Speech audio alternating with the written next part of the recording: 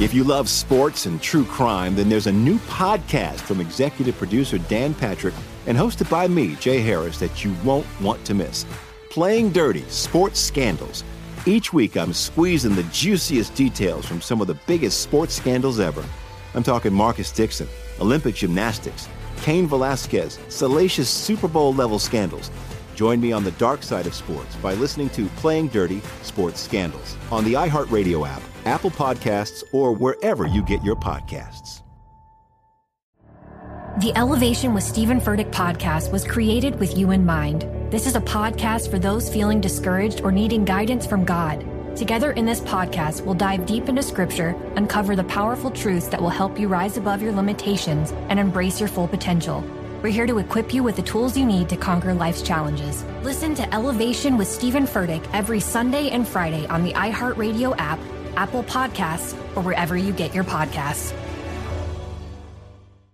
I'm Hannah Storm, and my new podcast, NBA DNA with Hannah Storm, chronicles my 6 decades in professional basketball. From growing up in the sport to becoming one of sports TV's first female broadcasters. Join me as I dig deep into the game's history, unearth some wild stories, and talk to my friends from the world of basketball, from Dr. J to Charles Barkley. It's been a wild ride, and now I get to take you with me. Listen to NBA DNA with Hannah Storm on the iHeartRadio app, Apple Podcasts, or wherever you get your podcasts. The Armstrong and Getty Show. Mirror, mirror on the wall, don't say it 'cause I know I'm cute. Louis down to my drawers, LV all on my shoes.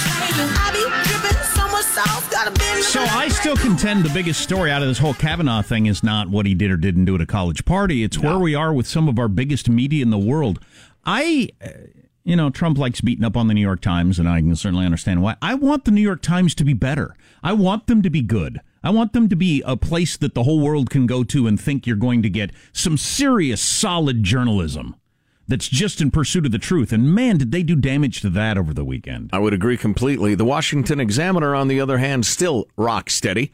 And Tim Carney is the commentary editor for the Washington Examiner, also the author of what sounds like a really, really interesting book, Alienated America, Why Some Places Thrive While Others Collapse. That sounds like a future podcast. Tim, how are you? Doing well. Thanks for having me. It's our pleasure. I want to read one of your tweets back at you. The last 48 hours, and you wrote this yesterday, the last 48 hours have had one of the most flagrant failures of elite media, and there is nearly zero visible introspection about this. How bad was what the New York Times did from a journalistic standpoint? It was dreadful because it was obviously intentional. The 2 bits of information that they left out would have each taken about 8 words to include. Number one, after you say that Brett Kavanaugh has been accused of sexually assaulting a woman, maybe say the woman says she has no memory of it ever happening. That's not a lot of words, and it dramatically changes the story. And then when you are introducing the guy who's making the accusation, and you have a little passage where you get to describe who this guy Max Stier is, you maybe say he is a longtime Democratic operative and lawyer for Bill Clinton. Again, that's about 10 words. But no, they said instead he is a executive at a nonprofit. As soon as I saw those words, I actually read this article Saturday night thinking, oh, do they have something at him? And as soon as I saw executive at a nonprofit, I said, 10 seconds of Googling will turn up who this guy is. But here's the problem. Regular readers don't have the instincts, the ability. They shouldn't have to do all the extra work to figure out if I got the time. New York friggin' Times. I've got the time to look it up when I'm reading an article, but I just don't feel like I should have to check and see if what you're... the journalists are supposed to do the work for the reader, but instead they're leaving this is what my in-laws were telling me over the weekend before this story even came out. My problem is I feel like I have to do at least half an hour of research after every article I read to see if I'm being lied to. That's the modern world. We've been talking about that for a long time. You have to do homework if you want to take in news now. From any side, you have to okay, I need to cross-verify that, see if anybody else is saying this or if there's stuff left out. It's crazy. Right, and so you end up with an America with 2 completely different, hemispheres of experience and what they think is knowledge, because they read different things in different places and form completely different worldviews.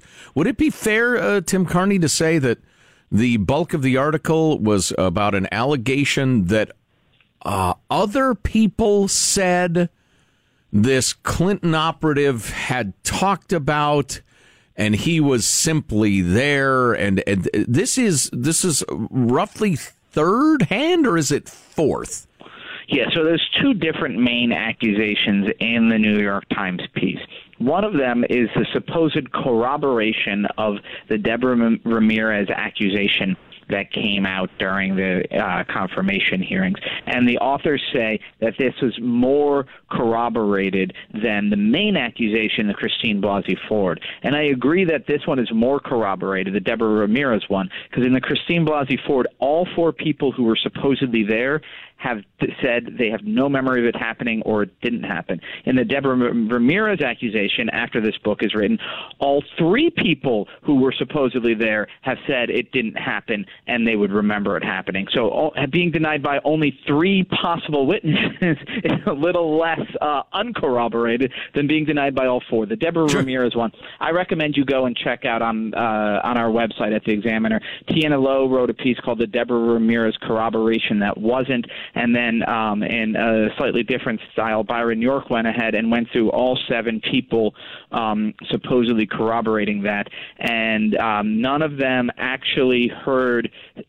even claimed that they heard Kavanaugh's name connected to it. And the one who did heard about it from somebody else who wasn't even there. Oh, boy. And he's now saying that he did it. So that was the Ramirez accusation. The Max Stier accusation is a brand new one. There is one source. He's a Democratic operative, a fact the New York Times hid from us.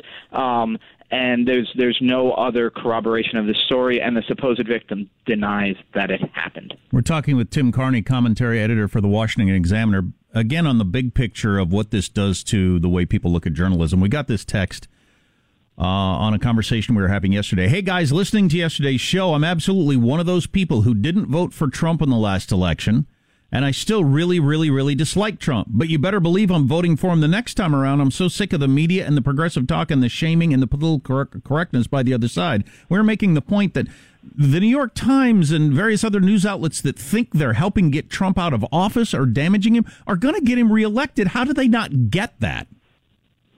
No, it is utterly amazing. The becoming an activist. In our editorial in the Examiner today, we say that it was prosecutorial misconduct by the New York Times to run that piece. And we call them prosecutors because that's how they're behaving. They're behaving like lawless prosecutors instead of like sober journalists. And that this undermines their ability to do anything. There are people at the New York Times who say, what we need to do is show people the facts to convince them of X, Y, and Z. And some of it I agree with. You know, I actually think that human activity is contributing to climate change. And the New York Times wants to convince people of that. But you know what? Anytime I've ever said, hey, actually, did you see that story at CNN or did you see that story at New York Times? And it's a story I know is true because I've done the work. I've had all my conservative or even center friends say, oh, God, come on. You're going to trust those guys? Yeah. And I have to say, well, no, you can't take them on authority. But this one, please, this one is true. Just frittering away their ability to inform or convince people of anything. I think most of the journalism the New York Times does is good, but they do not have standards when it comes to things that really, really matter to them, such as defeating Donald Trump or saving Roe v. Wade. If those are on the table, it's any means necessary to accomplish what they want to accomplish. Boy, well said. Tim Carney, commentary editor, The Washington Examiner. Two things, Tim. Number one, we will have links posted at ArmstrongandGetty.com so folks can find those articles you recommended very easily.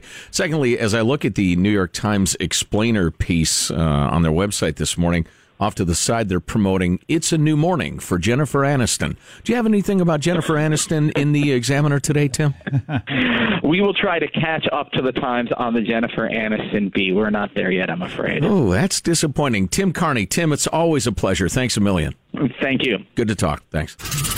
Armstrong and Getty. If you love sports and true crime, then there's a new podcast from executive producer Dan Patrick and hosted by me, Jay Harris, that you won't want to miss. Playing Dirty: Sports Scandals. Each week, I'm squeezing the juiciest details from some of the biggest sports scandals ever. I'm talking Marcus Dixon, Olympic gymnastics, Cain Velasquez, salacious Super Bowl-level scandals. Join me on the dark side of sports by listening to Playing Dirty Sports Scandals on the iHeartRadio app, Apple Podcasts, or wherever you get your podcasts. The Elevation with Stephen Furtick podcast was created with you in mind. This is a podcast for those feeling discouraged or needing guidance from God. Together in this podcast, we'll dive deep into Scripture, uncover the powerful truths that will help you rise above your limitations and embrace your full potential. We're here to equip you with the tools you need to conquer life's challenges. Listen to Elevation with Stephen Furtick every Sunday and Friday on the iHeartRadio app, Apple Podcasts, or wherever you get your podcasts. I'm Hannah Storm, and my new podcast, NBA DNA with Hannah Storm, chronicles my 6 decades in professional basketball. From growing up in the sport to becoming one of sports TV's first female broadcasters. Join me as I dig deep into the game's history, unearth some wild stories, and talk to my friends from the world of basketball, from Dr. J to Charles Barkley. It's been a wild ride, and now I get to take you with me. Listen to NBA DNA with Hannah Storm on the iHeartRadio app, Apple Podcasts, or wherever you get your podcasts.